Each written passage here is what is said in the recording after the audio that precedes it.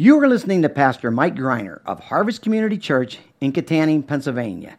Pastor Mike is beginning a new sermon series titled Growing God's Healthy Church, and we pray that you will be challenged today as you listen to a sermon entitled Join the Work, Build the Bride, recorded on February the 28th, 2016. For more information, check us out on the web at harvestpa.org. Let's join Pastor Mike as he preaches. We exist to increase the health and size of God's church everywhere. If you've been coming to Harvest for any length of time, you've probably heard that sentence. We call it our motto. Sometimes we call it a mission. Sometimes we call it a vision.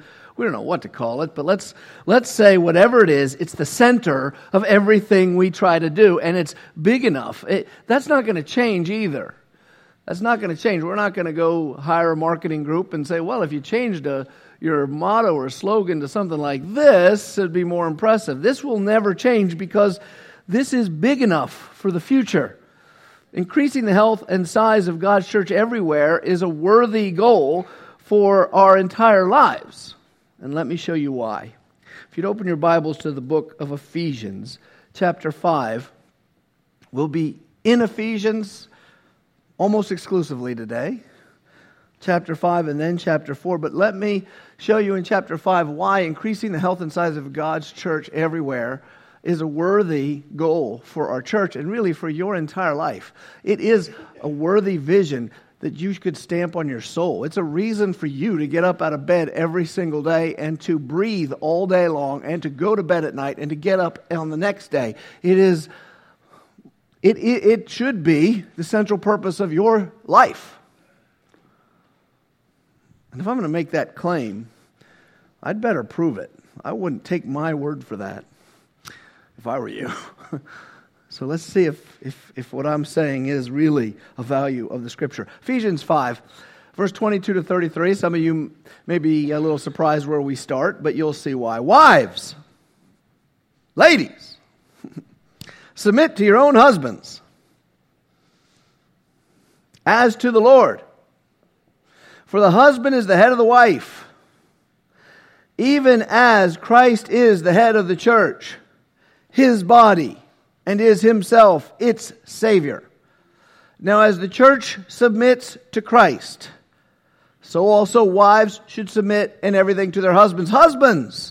Husbands, calling all men, love your wives, as Christ loved the church, as he gave himself up for her, that he might sanctify her, having cleansed her by the washing of water with the word, so that he might present the church to himself in splendor, without spot, without wrinkle, or any such thing, so that she might be holy and without blemish. I don't know if you've noticed, I'm going to keep reading, but I hope you've noticed that the writer of Ephesians seems to have forgotten that he's talking to husbands and how they treat their wives, because now he really seems to be talking about Jesus and how he treats the church. In the same way, husbands should love their wives as their own bodies. He who loves his wife loves himself. No one ever hated his own flesh, but nourishes it and cherishes it, just as Christ does the church, because we are members of, or parts of, his body. There's a little quotation mark here. That's because Genesis is about to be quoted, the very first book of the Bible. Therefore, a man shall leave his father and mother and hold fast to his wife, and the two shall become one flesh. That is the formula for marriage from the very first book of the Bible, when there was only two people on the earth. God instituted marriage. It was never invented by mankind. It was never just a social arrangement. It was always the way God intended male and female to relate to one another. This mystery is profound. And I'm saying that it refers to Christ in the church. I'm saying, he says, it doesn't refer to Adam and Eve. At least not primarily. Secondarily, yes. But I'm saying it refers to Christ and the church. However, let each one of you love his wife. However, I just read you a verse that you thought instituted marriage only, primarily. But I want you to know that there was a mystery going on here. That was always about Jesus and His church. However, as an application, let each one of you love his wife as himself, and let the wife see to it that she respects her husband. You see, what this text shows us, if we're paying attention, it's not centrally about how a husband treats his wife or how a wife treats her husband. That's the application of it. It's centrally about how Jesus adores His church. To reverse that, the church exists to be the object of Jesus' greatest affection. That passage says the church exists to be the affectionate object of Jesus. So much so that He gave His life to save her. That part, husbands, love your wives as Christ loved the church. Husbands, there's never an excuse for an uncaring, insensitive bully of a husband. Because Christ, what did He do to rescue His church? Imagine a man is guilty of murder. And he goes before a judge, and the judge says, it's time to get the noose. We're going to hang you for your crime. And he says, I know I did a crime. But instead of me, could you hang someone else? Tell you what, he runs out and he gets a little lamb. Instead of me, how about you kill this lamb? It can take all my guilt. Kill this goat, my scapegoat. It can take all my guilt. And the judge would say, no, you ain't getting off that easy. I can get lamb chops myself. They're not worth that much. No, you have to die. That's the situation for me and you and all sinful mankind. There is not a human being ever born on the planet except Jesus Christ Himself who is without sin. So all of us stand before the judge of heaven and we have to pay for our sins against God. And that payment is our own destruction in hell. So God set up a little religious system for the Jews, and they'd go get a lamb and they'd say, take this. But that was never supposed to be the end goal. Because a lamb's not valuable enough. Is anyone valuable? You know, if I'm standing before the judge and he says, I'm going to hang you, and the judge is God, I say, well, I'll get my mom. Because my mom loves me. Mom's love. She'll die in my place. You know what God would say? And you can't disagree with God. Your mom ain't good enough. Because she's a sinner. The whole point of the gospel is Jesus Christ came and He was the only perfect man because He is God and He took on flesh. He stood between the Father and me and you and us as sin and said, let me die for Him.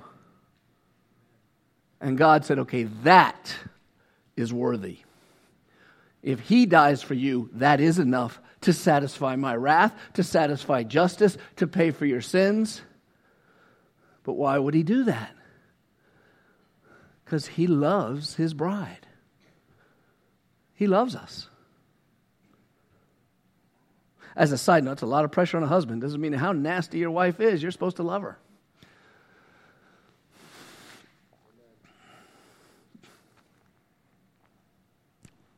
And men tend to be just as bad as their wives. But that's a side note. The point is, before I go any further, the way you become a member of the church is not by taking a membership class, not by showing up on Sundays, not by getting a group of people to tell you you're a member. Oh yeah, that is all the external things that an individual humans need to figure out who's in and who's out. But really, the way you become a part of Jesus' bride is you've got to admit your sin, repent of it, and believe in Jesus Christ and trust in nothing else. So that when you die, you have no other hope except Christ died for worthless sinners like you. If you won't start there, you don't get heaven.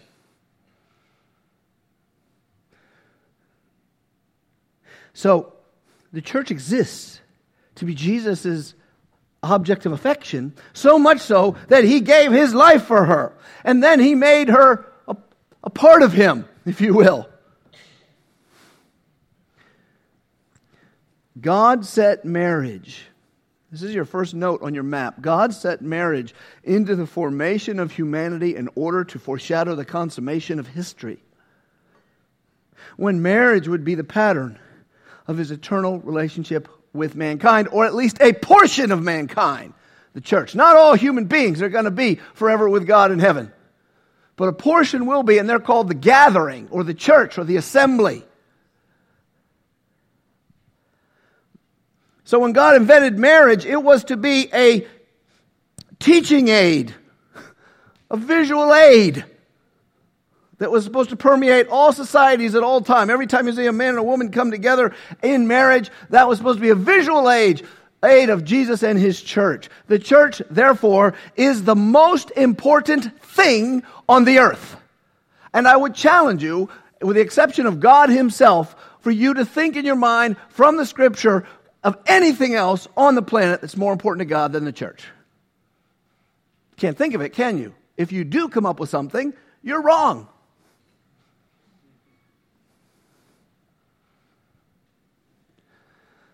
It's the most important thing on the earth because Jesus values it the most. And if Jesus values it the most, then it's the most important thing.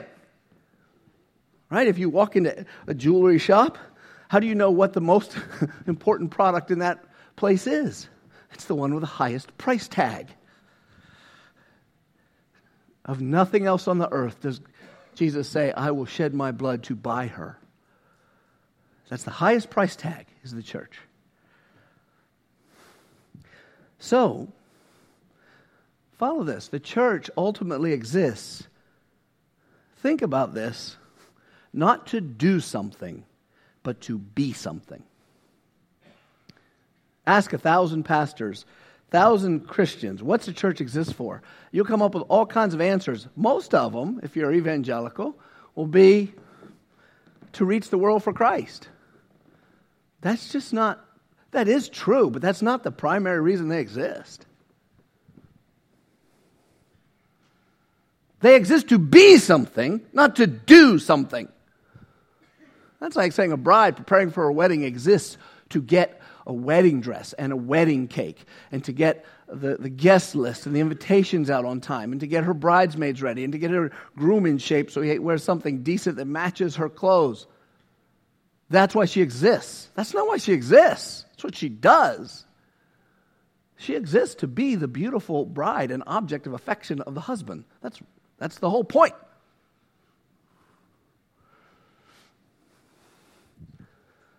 The church isn't here to do something, it's here to be something. Someone once asked me, what's the church exist for? I said it exists to be loved by God.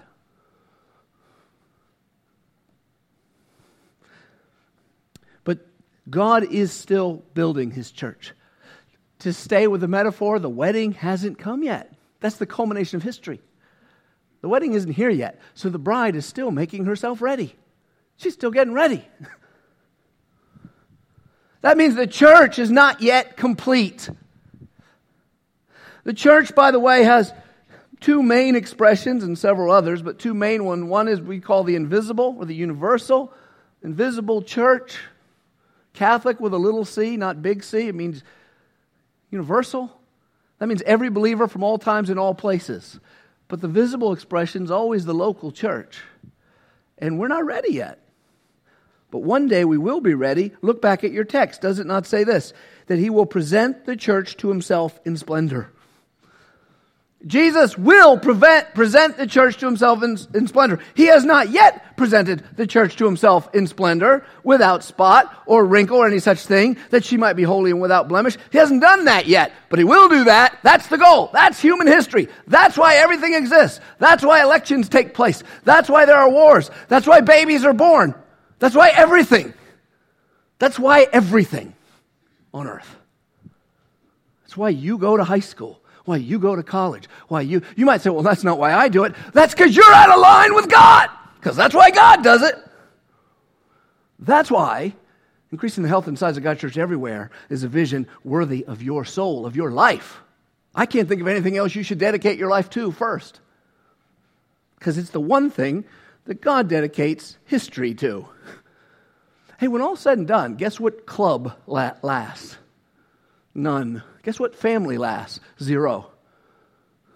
Guess what nation lasts? None of them.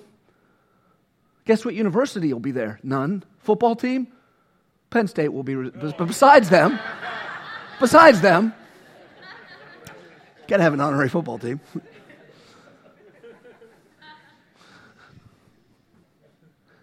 Just the church. So the day of presentation is not here. The bride, that means we're a work in progress. That kind of encourages me. Because when I get up in the morning, I feel like a work in progress. How about you? I'm so glad that I'm still a work.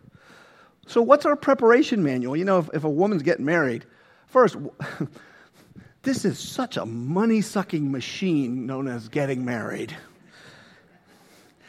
And they find a million little ways. And one of the ways is they sell you books. As they're like 100-pound magazines that say bride. And there's not just one. There's lots of them. And you got to look at them all to get the right pictures of the right dresses and the flowers. I mean, one won't do.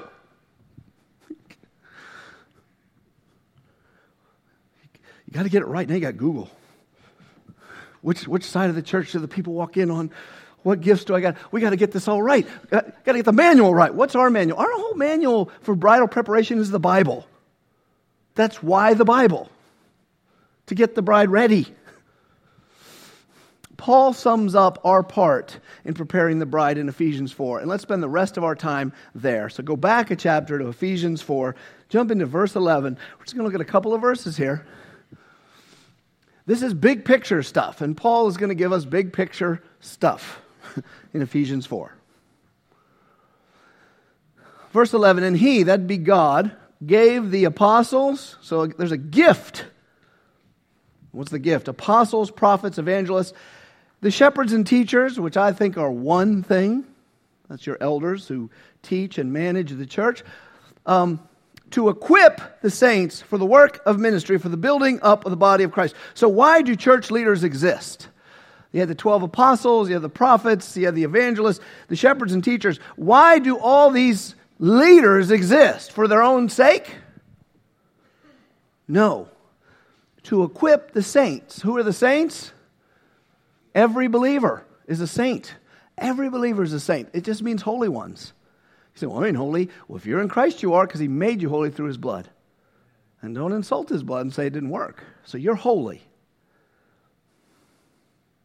To equip the saints for the work of ministry. Leaders exist for this purpose. Boy, and trying to keep on this track to fight even Christian culture. You got to fight Christian culture all the time to get leaders to do the right thing. Church members will yell at leaders to get them to do what they want them to do. Church leaders will yell at each other. And they come with all these crazy ideas. It's a very simple thing. Equip the saints for the work of ministry, for the building up of the body of Christ. So leaders are to equip. I don't often quote the dictionary because the dictionary is not authoritative. It is a reflection of the usage of words. Very often I'll hear sermons, and especially from younger preachers, and they quote the dictionary. And I'm always thinking, that's not authoritative. Try quoting the Bible. However, now I'm going to do it myself. Because I was thinking, to equip. Let's put a little more flesh on that. We all know what it means, but let's hear it longer version. So here's a longer version from dictionary.com, that great authority. To equip means to furnish or provide with whatever is needed for use in any undertaking. I also read Merriam-Webster and some other one. They're all about the same. To furnish or provide with whatever is needed for use for any undertaking. Well, our undertaking is what? What? The building up the body of Christ. That's what it says. That's the end of 4:11. That's the undertaking. The building of the body of Christ. Building the church is the undertaking. Who is supposed to do the building? You may say, well, all the leaders. Wrong. No. They're supposed to equip you to do it. It's your job. No, many people, participation in church is they don't do much of anything but show up and warm a seat. And not for very long either. So you're not doing your job. And you could say, well, the leader, you're not equipping us. Well, I guess we got to work together then, don't we? You know, the ministry of the church is the building up of the body of Christ. That's what the phrase is. Well, the body of Christ is the church. So the ministry of the church is the building up of the church. Follow? You with me? There's some people who walk away from church and say, I can do more for Christ outside of an organized institution. Look, as messy as organized institutions are, and they are because they're just like your messy family, it's worth your time, but it ain't easy, is it? You can't walk away from the family and build the family. You can't walk away from the church and build the church because the goal is the building up of the body. A very often quoted man who's now in heaven, William Temple, with the best of hearts, said, the church is the only institution that exists primarily for the benefit of those who are not its members. And I say William Temple is wrong. You can quote that all you want. It sounds great. The church is the only institution that exists primarily for the benefit of those who are not its members. But that really isn't true at all. Because he used the word primarily. The church is an institution that may benefit people who aren't its members, but not for long, because people ultimately who aren't its members will face God, who's the holy judge, and they will have to answer for their deeds. They all will come up short, and they will all sent to hell as punishment for their sin. So the church doesn't benefit them at all. It only benefits its members or its potential members. So they may be, I guess what we could say is the church is the institution that benefits also for its members who aren't yet part of it. Now, poor William Temple's up there saying, you know what I meant, quit picking over my words. And he'll probably slap me for saying I get to heaven. But I think we need to be precise about important matters. The church primarily exists for the benefit of itself. Because the goal is building it up so Jesus can present a bride to himself without spot and wrinkle that he can adore for eternity. So the leader's job equals equipping members to build the church. So the member's job is to build it. When I said you got to fight against Christian cultures, perhaps it'll work if I show you it in the negative. What the leader's job is not is, one, it's not to elevate church leadership to chaplaincy, care. You know, the central focus of the work of the church is not to hire a guy. I've heard it. If I've heard it once, I've heard it 5 times. And probably a dozen, but I don't want to exaggerate too much here. I've heard people say, you get a pastor, pastor comes to a church, say there's 100 people in it. Well, pastor, the way I see it, you should have time to visit every home in this church 4 times every year. And there's an expectation, you better do it. Well, if the goal is to constantly have a friendly face to eat your cake, then that's how you should do it. But that won't equip you for service. Chaplaincy is important because it's a comfort ministry. People, I hurt, you hurt, I need chaplaincy, I need you to love me, you need me, especially when I'm hurting. But sometimes, you want to know how a church is going to die? Here's one way you can know. They only view their leaders as spiritual comforters. That will fail because people need more than comfort to be equipped. And hopefully you only need comfort sometime. Another way to look at what the church's leaders' job is not the work of church leaders to entertain a passive audience.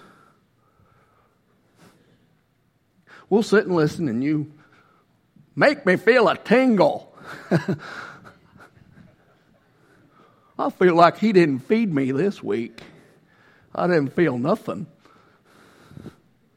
Well, pastors do their job, but if you set up a system where the whole thing is, let's entertain you. Well, Tony Evans once said that a church is like a football game very often, where you got 22 people working really hard while their pastor, the coach, tells them what to do, and you got 10,000 people in the stands just cheering them on.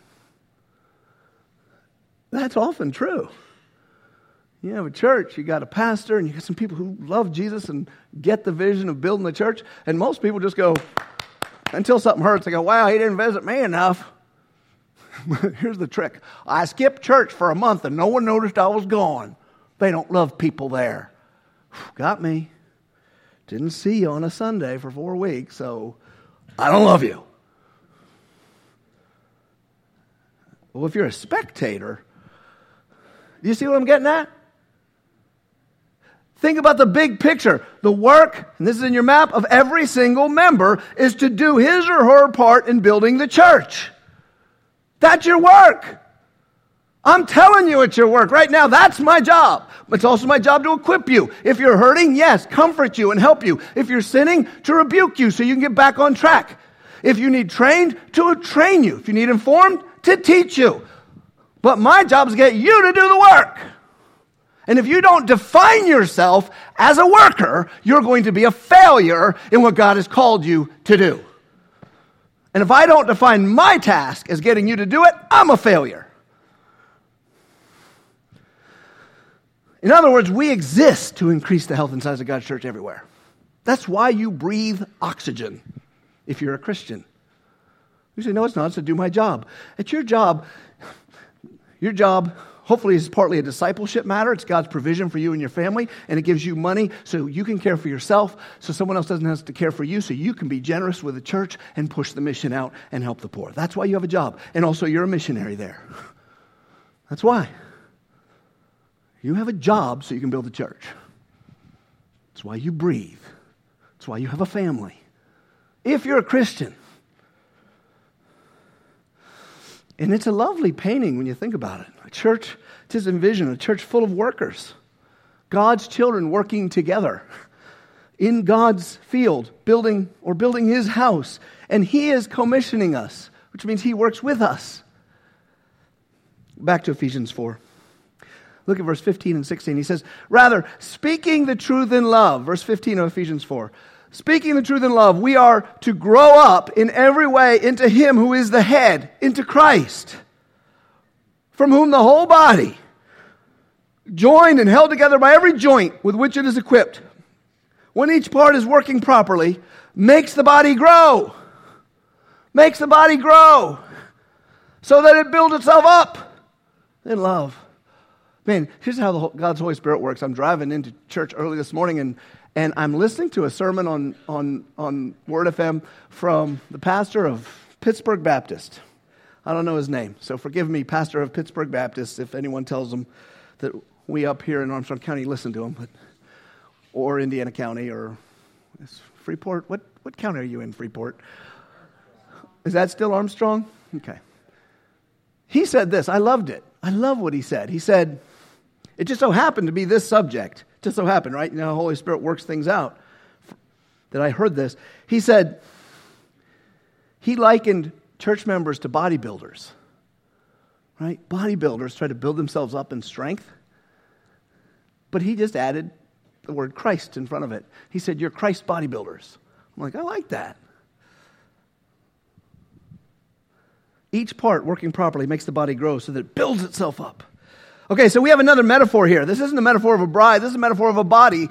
Paul used it before in Ephesians 5 when he said he's the head of the body, but here he's developing it a little more. He says, we are all part of one human body. That's the metaphor, all right? Now, whether you're an elbow or whether you're the skin under the cheek, I don't know what you are. You could be an ear. Someone has to be the armpit. I'll do it. Somebody's got to do it, but we're all one body, right? And then in this picture, Jesus is the head. Obviously, if he's the head, he's the leader. He's the control center. He's the brain. He tells us what to do. Everything comes back to him. But notice another thing. If we're a body, that means there's not to be any separation of parts. Right? If you have a dislocated shoulder, it's really hard, even though you're still connected, it's hard for the arm to do its job. So you got to fix a dislocated shoulder so the arm can do its job. We're all connected. It also means if the shoulder gets dislocated, the arm can't say, well, I don't care. I'm not a shoulder. That's his problem. Another thing, if we're a body, is that the health of the body, get this, the health of the body, one more time, the health of the body is of utmost importance to the head of the body. You don't believe it? Drop a huge can of baked beans on your little toe. Aim. Boom. Your head will be very concerned about the health of that toe. And in the good news, Jesus is very concerned about the health of his body.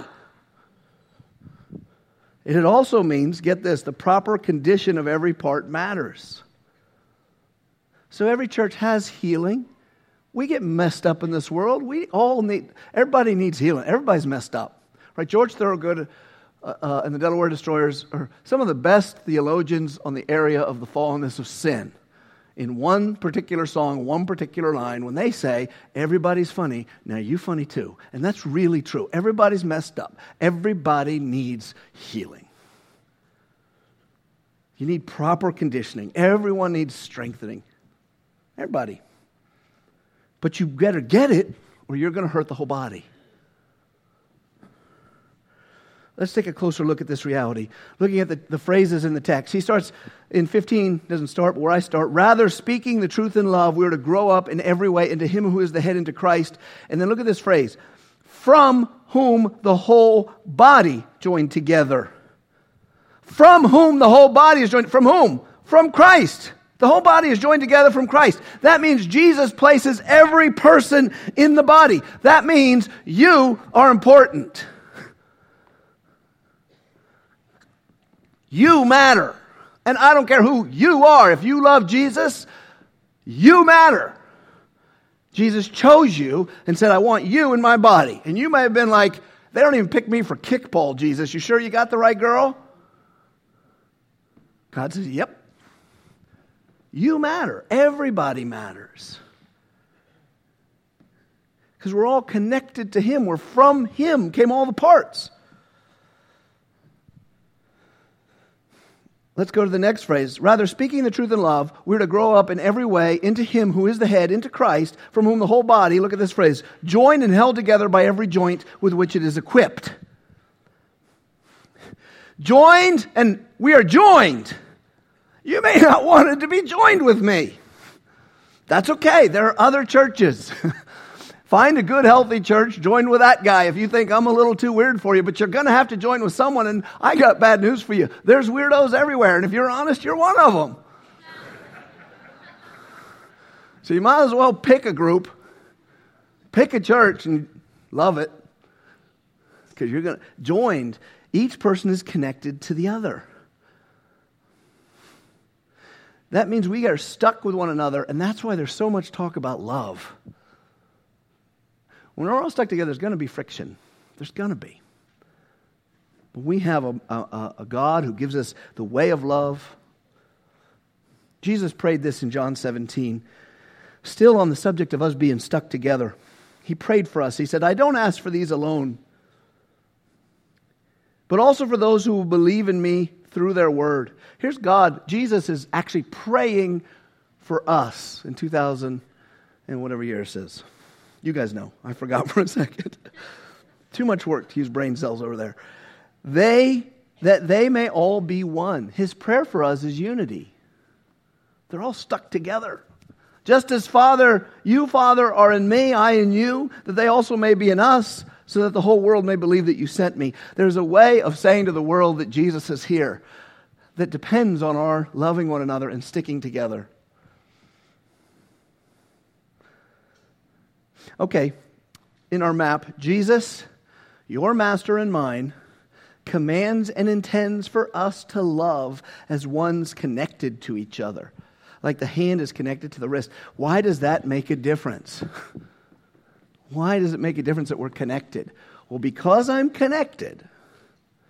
If I'm this finger and you're this eye, I'm not going to do this. We're connected. In fact, I might wipe a little stuff out of there. And you might look and say, hey, you're about to be bit by a spider. And I'll get some of you other guys and knock the spider off. I could go forever on that metaphor. Let's just get back to the text where it gets weird. Let's look at our passage again. Look at the next phrase. He says, rather, speaking the truth in love, we are to grow up in every way into him who is the head, into Christ. from whom the whole body, joined and held together by every joint from which it is equipped. Look at this. When each part is working properly, makes the body grow. Why is he yelling? Because I hit my main point. It's so exciting. Makes the body grow so that it may build up itself in love. In other words, if you are a part, you're a part of a body, okay?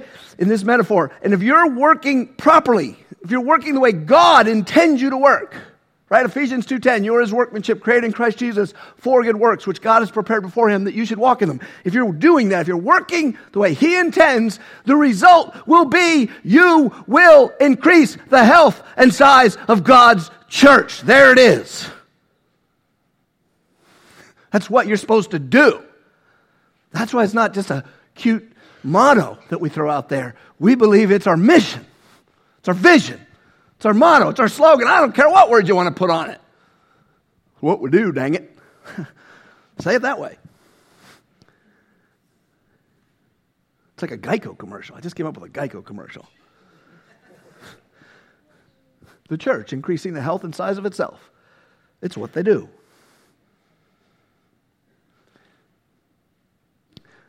Don't skip the last two words there, in love. That's the proper way.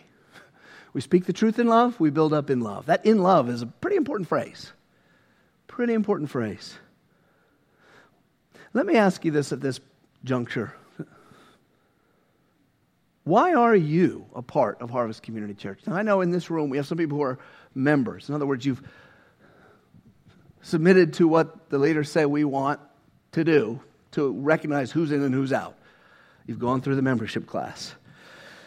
You may say, well, I ain't, but my heart's here. I still love this church. I just haven't got time to do that yet. I'll schedule it sometime, but I'm just as much a part. And by the way, that's wonderful. I think it's a good thing.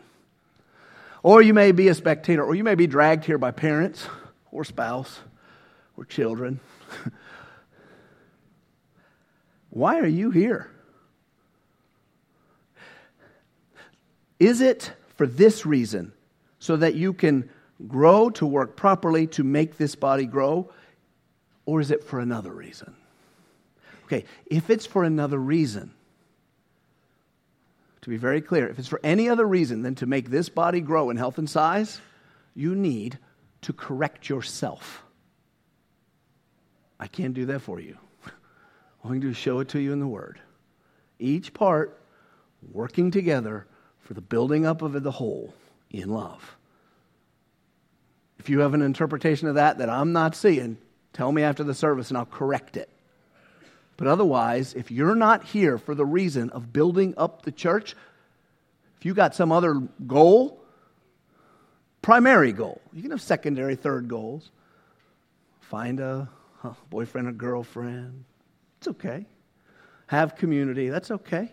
Get free of drugs by going to the one ministry. That's okay. Those are all good. But if your primary goal is not the building up of this church, correct that today. That's what you're supposed to do. And it's my job to tell you. That's what it says. So I did. Speak the truth in love. I care. I want you to be happy. You'll be happy if you obey God. When you meet God in heaven, you'll be happy if you have the treasure that came from living the life He told you to live.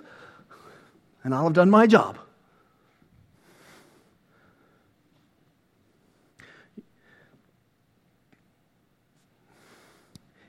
But I say this with mercy, because you can go to church your whole life and no one ever tell you this. Isn't that true? You can start thinking church is about everything else. It can be about doing church on Sunday morning the right way. It can be about almost anything else. And it's very hard to do the right thing if you don't know why you're there. So this is a very big picture sermon. But the series ahead, we're going to have another big picture sermon or two.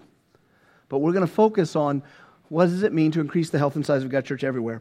Recently, we have sought to evaluate, measure our church's health. We have a thing we call the VDR. Vision Defining Retreat. It's a problem with acronyms. You forget what they stand for.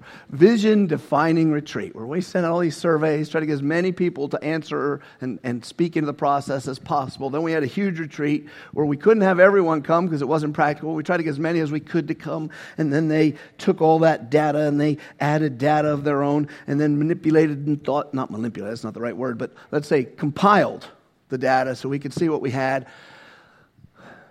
And when we came out of that, with I think a pretty good idea of how we're doing and a vision for where we need to go next. And there's information meetings happening now. Some have already happened. By the time you hear this at Freeport, you'll be the last one. So this sermon ends, we go right to that information meeting. So stick around.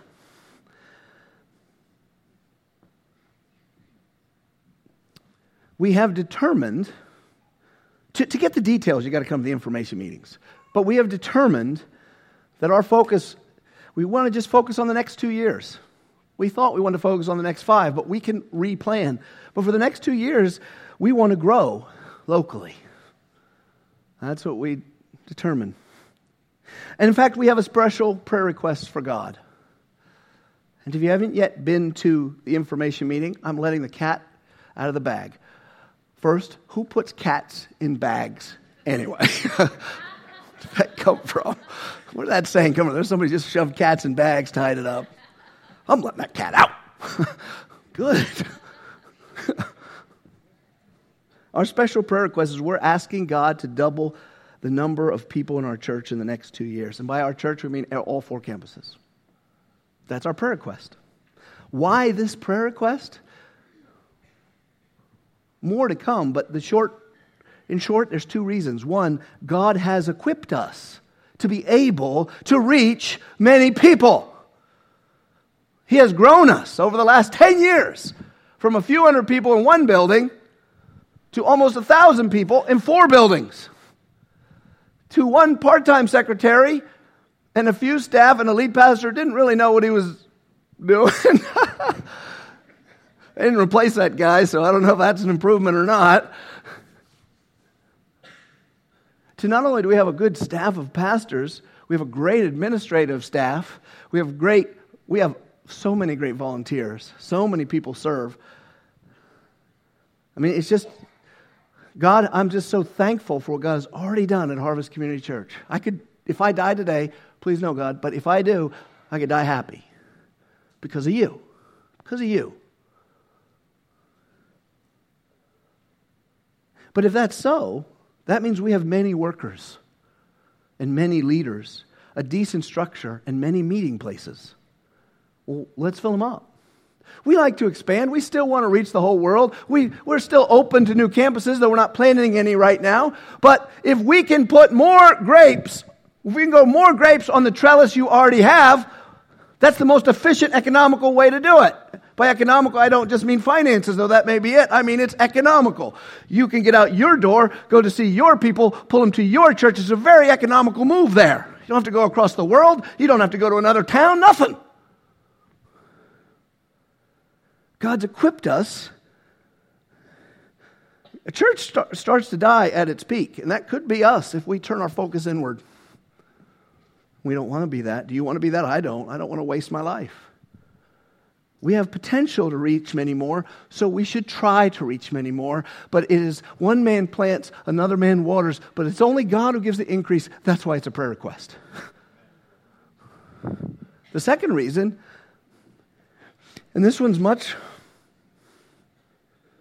I think it's very compelling, and that's the people you know who don't know Jesus need us to pray for this.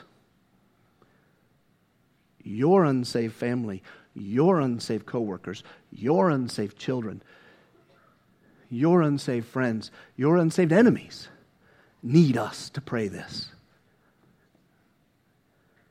What if over the next year you had the joy of seeing one person who you know right now does not know Christ come to know Him and truly know Him, not just pray a prayer, but walk with Him? How much joy would that bring to your life? What if it was 2 in 2 years? If half the people here are active, and that's probably about right, maybe a little less, If just those half of the people could bring a person a year, we'd double. It will create all kinds of strain on our facilities. But those are good problems, right? Strain it. Strain it, for goodness sake.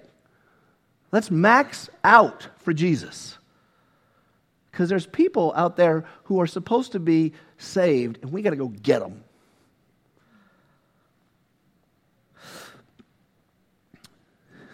Will God grant us this prayer? I hope so, but listen, I want to be very clear. He will not if we're passive. At least from my reading of the Scripture, I do not ever see God calling His people to pray for something that they do nothing to try to accomplish themselves. There's a very rare thing.